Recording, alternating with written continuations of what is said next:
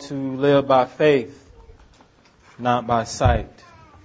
And when you live by faith, you can sing the words of that song and believe it. That my circumstances don't dictate who I am. That all things are working for me, even things I can't see. Because our God is constantly at work in our life despite circumstances. You got to lay hold to that promise when life gets hard, that He's working even when you can't see it. So if you have your Bibles, please open them to Matthew chapter 5. We're going to continue with our study on the Sermon on the Mount. We're going to be looking at verses 17 through 20. And so this is God's Word. So will you please stand as I read it. Matthew chapter 5, beginning with verse 17.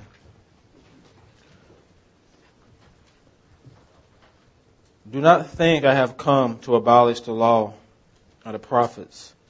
I have not come to abolish them, but to fulfill them.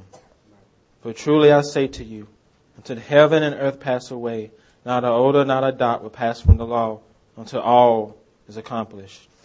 Therefore, whoever relaxes on one of the least of these commandments and teaches others to do the same will be called least in the kingdom of heaven. But whoever does them and teaches them will be called great in the kingdom of heaven. For I tell you, unless your righteousness exceeds that of the scribes and Pharisees, you will never enter the kingdom of heaven. Let us pray. Father God, these words are not my words, not something that I made up. But Father, it's your truth. It's the words from your very mouth. And it's not words of man. And so I stand before you nervous as I handle your truth, because I'm not worthy.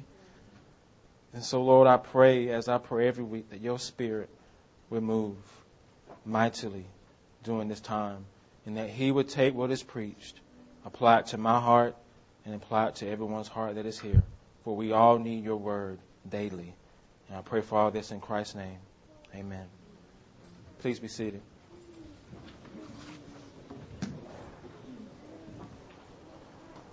Imagine with me for a moment that you are one of Jesus' first disciples, listening to Him preach the Sermon on the Mount. And as He goes through the Beatitudes, the blessings of the kingdom, the character of the kingdom, you're like, yeah, I get that, Jesus. Yeah, I understand that. Then He goes on talking about you being distinguished from the world, that you're the salt and light of the world. And you're like, yes, yeah, Jesus, I understand that too. The Beatitudes, I'm salt and light. And then you get down to verse 17. And He starts talking about the law of God, the law and the prophets. And you're like, yeah, the law and the prophets, you came to fulfill them. I think I know what that means. Okay. And then He gets down to verse 20. And all of a sudden it's a curveball. And He says, for I tell you, unless your righteousness exceeds that of the scribes and Pharisees, you will not enter the kingdom of heaven. And now you're like, what? I mean, you're like Arnold from Different Strokes. What you talking about, Jesus? What you talking about? I got to be more righteous than the Pharisees? Is that even possible? What are you talking about with these words, Jesus? He's talking about two things. Two things we want to look at this morning in verses 17 through 20. First, we want to look at Jesus and the law, how He relates to the law. And secondly, we want to look at the believer in the law, how Christians relate to the law. He begins by correcting what His opponents have been saying about Him. He says, do not think I have come to abolish the law and the prophets. This is what His opponents were saying about Him, the religious leaders of the day. They thought He came to destroy the Old Testament, basically. They saw Jesus as someone who came to abolish the law and the prophets with His new teaching and His new ministry, with His way of doing things. So what is the law and the prophets? It's the Old Testament. The Old Testament. The first 5 books of Moses, the prophets, the history, the wisdom literature, it's all that. All that was written by the time in Jesus' day. That was God's Word. So He sets the record straight. Do not think that I have come to abolish the law and the prophets. I have not come to abolish them. And if you abolish something, you destroy it. You make it invalid, you do away with it. You kick it to the curb.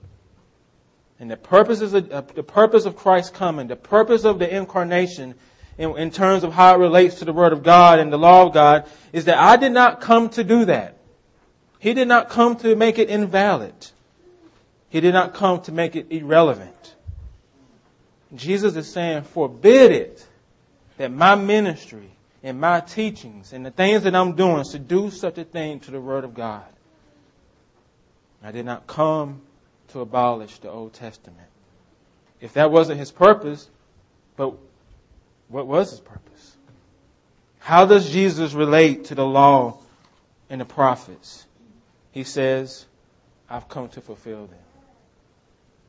And again, you're like, well, what does that mean, Jesus? What you're talking about, Jesus? What do you mean you came to fulfill them? Was not all the prophecies fulfilled when they were given in the Old Testament? What are you talking about? What does that mean? When He says He came to fulfill them, it means He came to fill up something. He came to give a truer meaning to something. And so if Jesus came to fill up the law and the prophets, then that means they were not complete in themselves. It means what's in the law and the prophets have not fully been accomplished yet. There was still more to come, more to be revealed.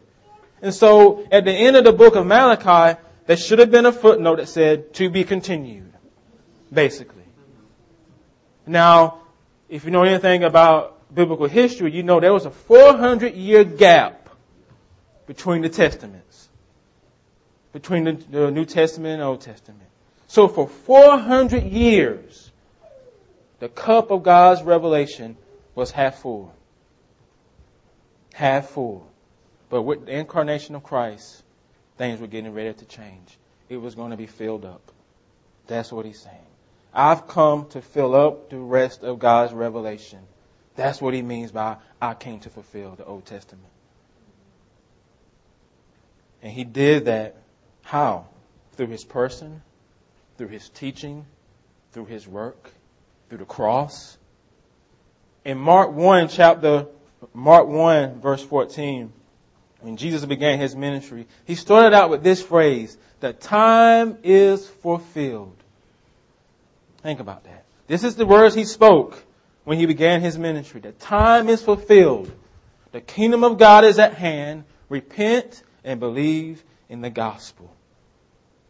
Time is fulfilled. Jesus ushered in the age of fulfillment.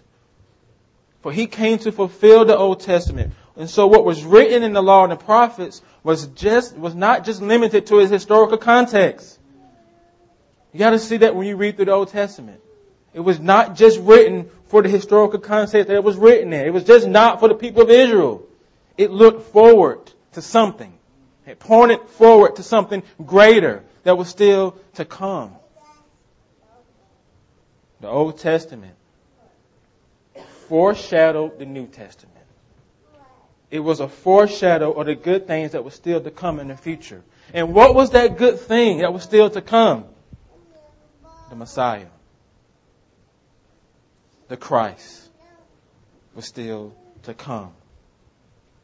And so with this fulfillment language, Jesus is letting us, He's letting His disciples and the crowd know that the law and the prophets were much bigger than the cultural boxes they put it in. The law and the prophets were much bigger than the Jewish cultural box they put it in. He's letting them know that they are not at the center of it when you get to the heart of it. They are not the fulfillment of it. He is.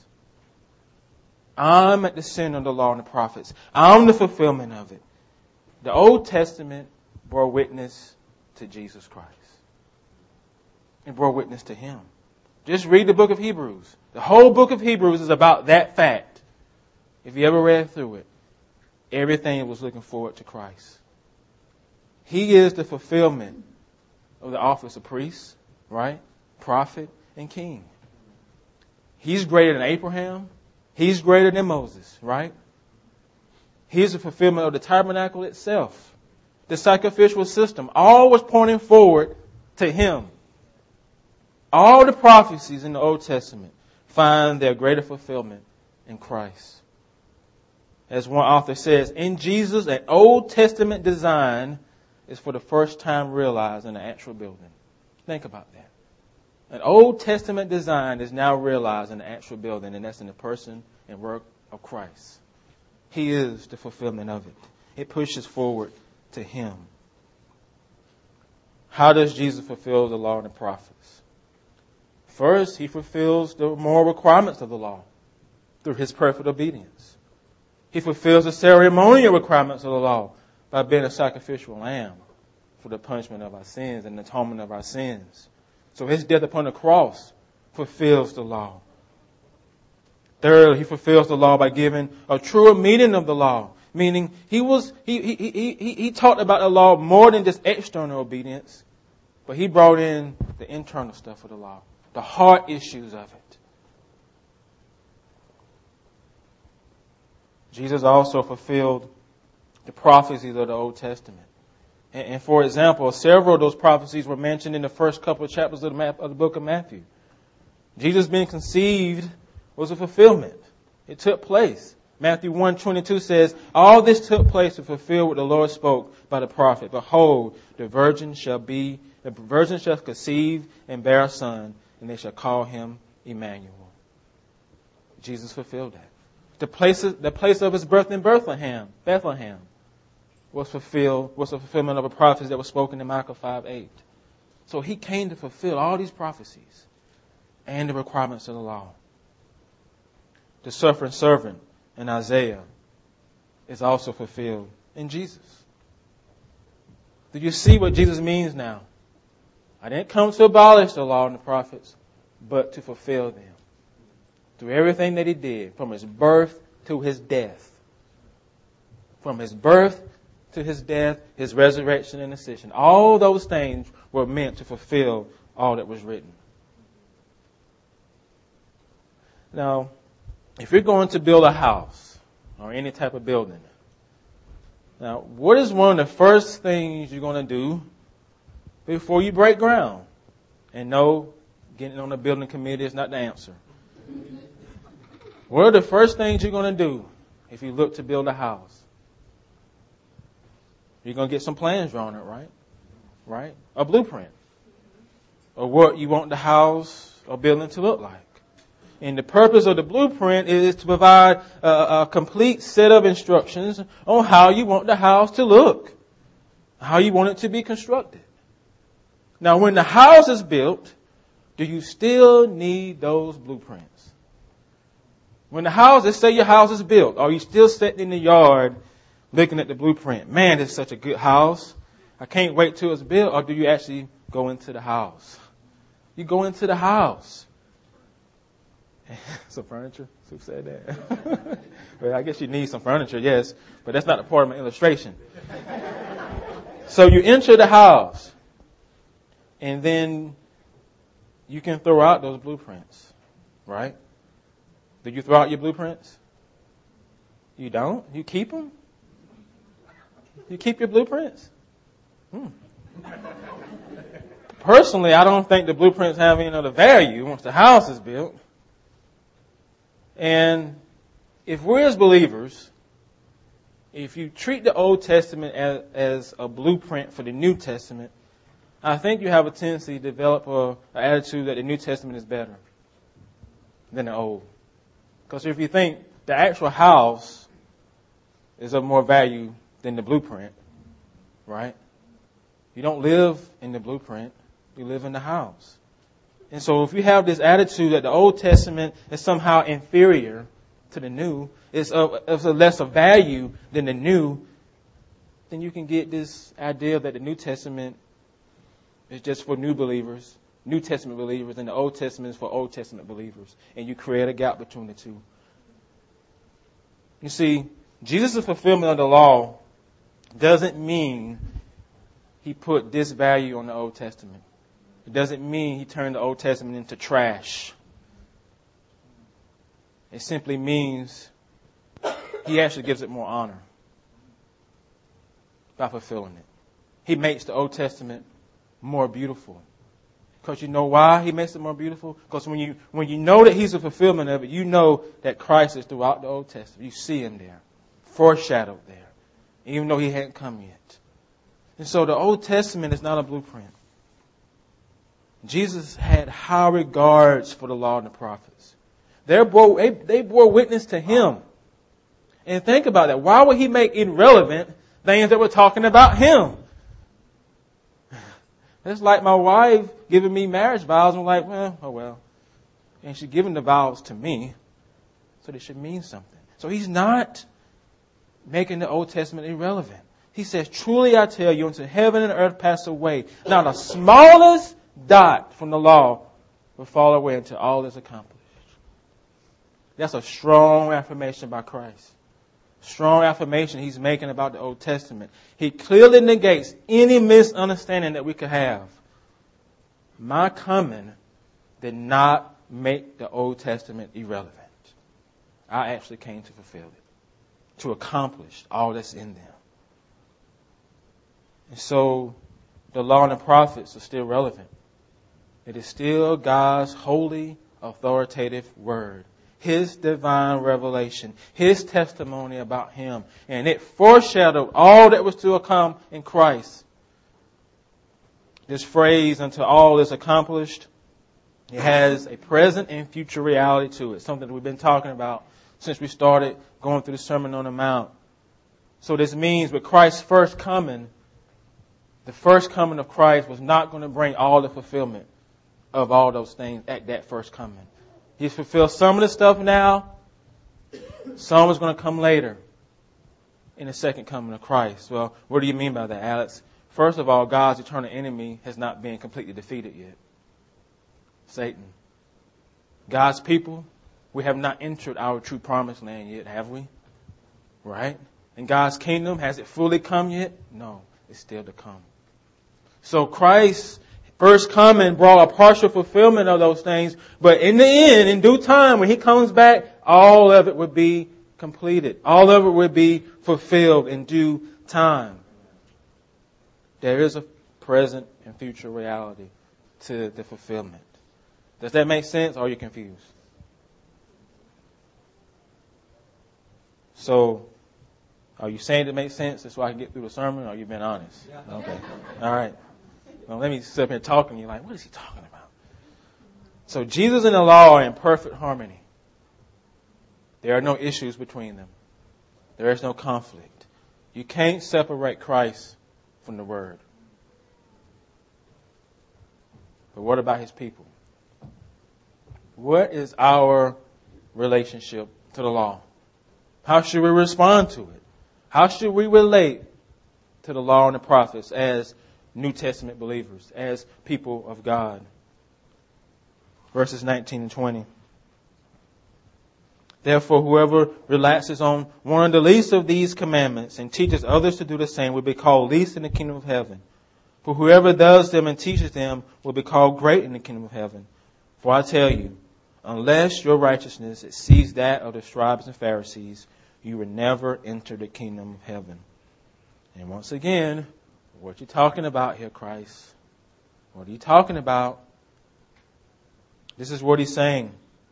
If I didn't come to abolish the law and the prophets, if I didn't come to destroy them, if I didn't come to make them irrelevant, then neither are those who are called by my name. If I didn't do it, then neither are we. Therefore, whoever relaxes or is loose on the least of these commandments and teaches others to do the same will be called least in the kingdom of heaven. See, there's a connection between God's Word, His law, whatever, all that's in His Word, and God's kingdom. And the connection is that as citizens of His kingdom, we are under the authority of His Word. Can't be in the kingdom and say His Word doesn't matter. We're all under the authority of something. And as Christians, we're under the authority of this. Everything that's in it. Everything that's in it. And at this point in the history of the church, it was just the Old Testament. And if you relax and teaches others to do the same on the least of the commandments, not just the weightier ones, Jesus said the least of them, you will be called least in the kingdom of heaven. Now, what does he mean by relax? One Christian said it means to loosen its hold on our conscience or to loosen its authority in our life. Can we as believers say that God's law has no value for us? It doesn't matter to us? Can we say that? Is the fact that we're under grace mean we can say that? That it has no value? That we should teach others that it have no value? No. Again, to say that any part of God's law, any part of God's word has no value to you, is the same thing as saying God himself has no value to you. Because you can't separate God from his word. Can we? In the beginning was what? Okay. And so if you're saying there are parts of his word that has no value to me at all, then there's parts of God, of my life, that God does not have any control over or speak any authority in. His word, can't separate him from his word, the point I'm trying to make. And notice what Jesus does not say. He does not say by doing and teaching these things, you would get into the kingdom. See, he doesn't say that now. He's saying doing them and teaching them, you will be called great in the kingdom. You see, some Christians don't like sermons about God's law because they think you're going to start preaching legalism.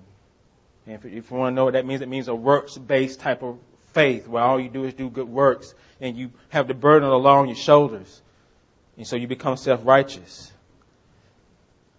You see, we have to make a distinguish between God's law, the moral law, and how we use the law. You see, there's a difference now. You have to distinguish between God's law and how you use the law. And like I told the folks down in Birmingham last week, I told them, don't hate on grace because you think grace makes you licensed in your life. And so you don't hate on the law. Because the law don't make you a legalist. Your heart does. You got to know that. There's no part of God's word that makes you legalistic. It's your sinful heart that takes us there. You have to distinguish between that. It's how we use it that makes it sinful. The law is not sinful. Paul makes that clear in Romans. Now we know that obedience to the law can't make us right with God. We know that, right? Only Christ can do that. So how is it still relevant? How is it of still value? How are we to teach them and use it? We use it as a rule of life. And what does that mean? In the words of the Psalms of Psalm 119, your word is a lamp to my feet, a light to my path. That's a rule of life. Your word, a lamp to my feet, a light to my path. That's how we use it. We use it as a rule of life, not as a way to gain life. Again, there's a difference. A rule of life. That's how we approach God's law, any part of God's word. You see, being sons and daughters of the King is not just embracing the Father's love and grace and mercy. It's also embracing the Father's instruction. They both go together.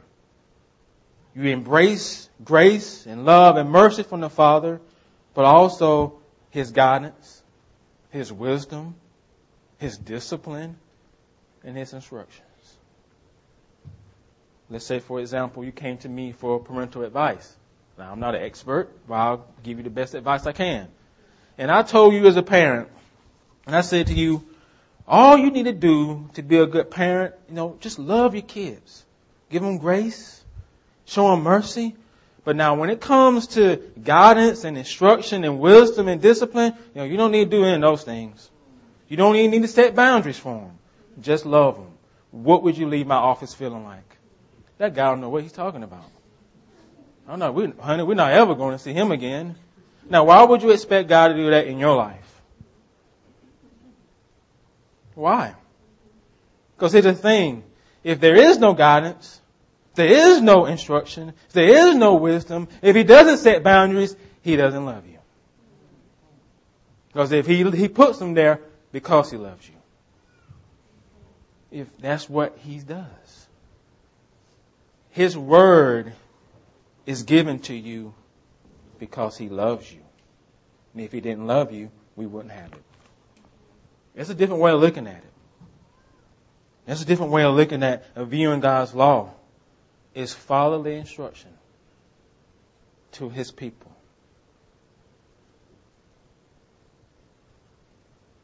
The reason some of us struggle with legalism is because we don't know God as Father. That's why. Not just any father, but a good father. The reason you think you got to work to earn His approval is because you have a bad view of God as Father. That's why. Not because you're a bad person or you just don't understand certain things, because you don't know God as Father. Think about that. Father. That you have a Father that you don't have to work for His approval, who loves you despite of you. And if you understand that, you receive the Word differently.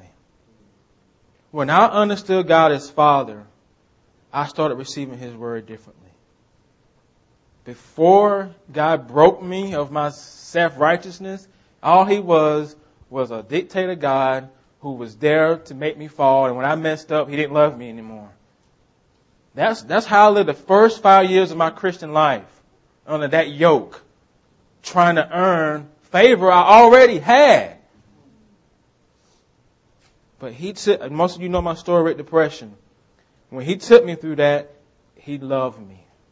I look back on that, that was love. Because it was only there where I learned to embrace grace. It was through my battle with that. That was when I received God as, I saw Him as Father. Because I saw Him bring folks into my life, pastors into my life, friends into my life, to help shepherd me through that stuff because He loved me. That, Alex, you don't have to work for my approval. You already got it, son. Through Christ. And that's what the fatherhood of God, if you can understand that, it changes you, man. But the problem is that we transfer on God our views of our earthly fathers. That's what I did. That's what we all do.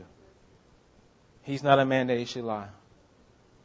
You see, He's not like our earthly dads. He never lets us down. He never falls short. He always good. All the time. All the time. All the time. And His Word, every part of it, is instruction to us. Guidance to us. A rule of life. A rule of life. How can it be a rule of life for us? Begin, I think, having a good understanding of what Jesus is saying in verse 20. For I tell you, unless your righteousness exceeds that of the scribes and Pharisees, you will never enter the kingdom of heaven. These words here, I'm sure, have took the disciples off guard. Because if they had to be more righteous than the Pharisees, man, there's no way they can get in the kingdom of heaven. I mean, because you got to know the Pharisees and the scribes, they were the religious leaders of the day. And the masses of people considered these folks, man, these folks are holy, man. Man, they're on a different level than us. This is how they saw them. If anyone's going to get to heaven, it's going to be them. Because they sold out for Jesus, let's put it that way. The language that we use. That was them. The people you think are more holy that you know in your life, the Pharisees were better than them. That's what He's saying. That's how they live their life. You see, Jesus is calling us to be more righteous than them. Is that possible? When He says this, He's letting His disciples know and us know that there is something wrong with the righteousness of the Pharisees. You got to see that with this statement. That there's something wrong with their view of righteousness. You see, for the Pharisees, that their righteousness was a self kind of righteousness. external, performance, works-based righteousness. You see, they used the law to gain life, not as a rule of life. They thought by having this external righteousness, it was going to give them the life that got them to the other side of glory. And Jesus saying, your righteousness has to be better than that. More than just an external type of righteousness. See, the Pharisees, they added to the law of God now. The law of God said one thing, that added things on top of it so they wouldn't get to that thing. I mean, that's what they did. And they placed this yoke, heavy yoke on the burdens of other people. They added to God's law 248 extra regulations. Extra regulations.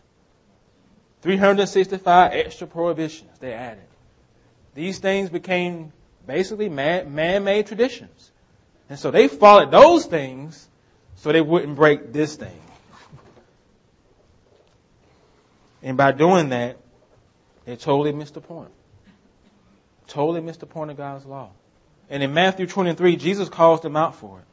In Matthew 23, you have the 7 woes to the Pharisees that Christ said to them. That you preach, but you don't practice. He says, woe to you, scribes and Pharisees, for you clean the outside of the cup and plate, but inside they are full of greed and self-indulgence. You blind Pharisees, first clean the inside of the cup and the plate, that the outside may also be clean.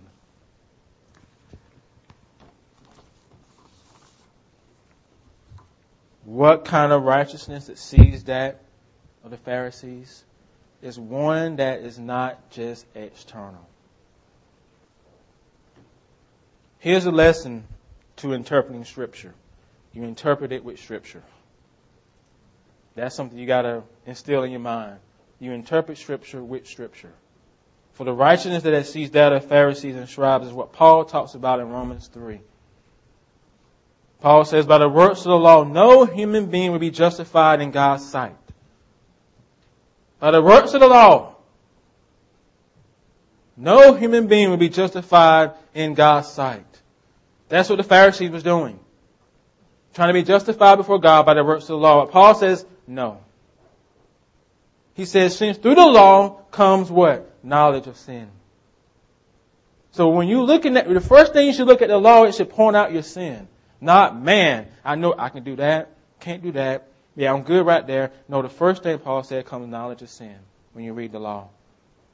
And he goes on to say, but now the righteousness of God has been manifested apart from the law. Now check this out. Although the law and the prophets bear witness to it. Think about that. The same law and prophets that Jesus is talking about in Matthew 5. Paul here is saying, this law and prophets bear witness to the righteousness of God.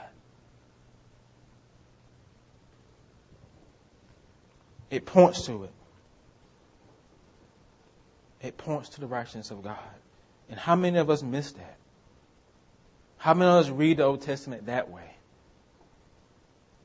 So what is this righteousness of God that the law and the prophets bear witness to?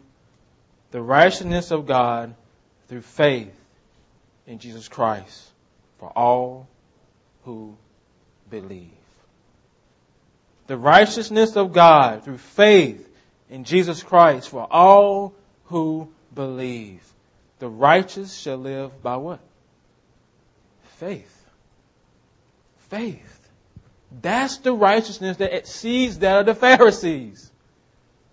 Because faith has to do with something inside of us. Not all the good things we think we do. Something has happened eternally. To get this righteousness that is from God is through saving faith in Jesus Christ. Alone. And no one else. Alone. Faith is a resting and a dependency upon Christ. One Christian said, Jesus Christ not only justifies us by sharing His righteousness with us, He also sanctifies and transforms us to make us righteous. That's Christ. He does this through the work of His Spirit, because the Spirit of God works faith in us. If you are a Christian, Because the Spirit of God has worked in your heart. And when He did, He replaced your heart of stone, gave you a heart of flesh. And now He's written God's law on your heart of flesh. That's what He's talking about. The time is fulfilled. The kingdom of God is at hand. Repent and believe. Repent and believe in the gospel of our Lord Jesus Christ. It's through faith in Him. Do you have that faith? Or are you still trying to earn your own salvation? I'm here to tell you, you ain't ever going to earn it. You ain't ever going to earn it. You can't ever be good enough. Because we're sinful. Not just the external things we do. I'm talking about here. Here, we're sinful.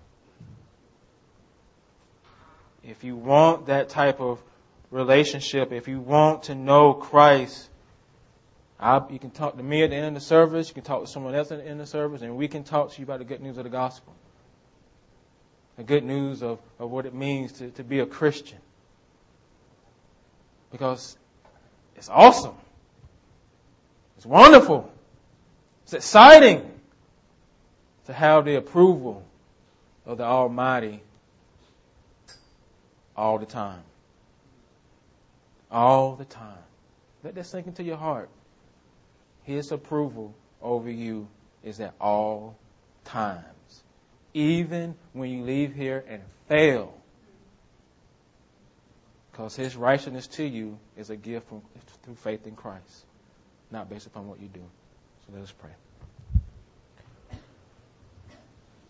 Father, I thank you that we know that the righteousness that exceeds that of the Pharisees is won through faith in Christ Jesus our Lord. And for those of us who struggle with that, Lord, I pray your Spirit would minister to us and show us the beauty of the gospel.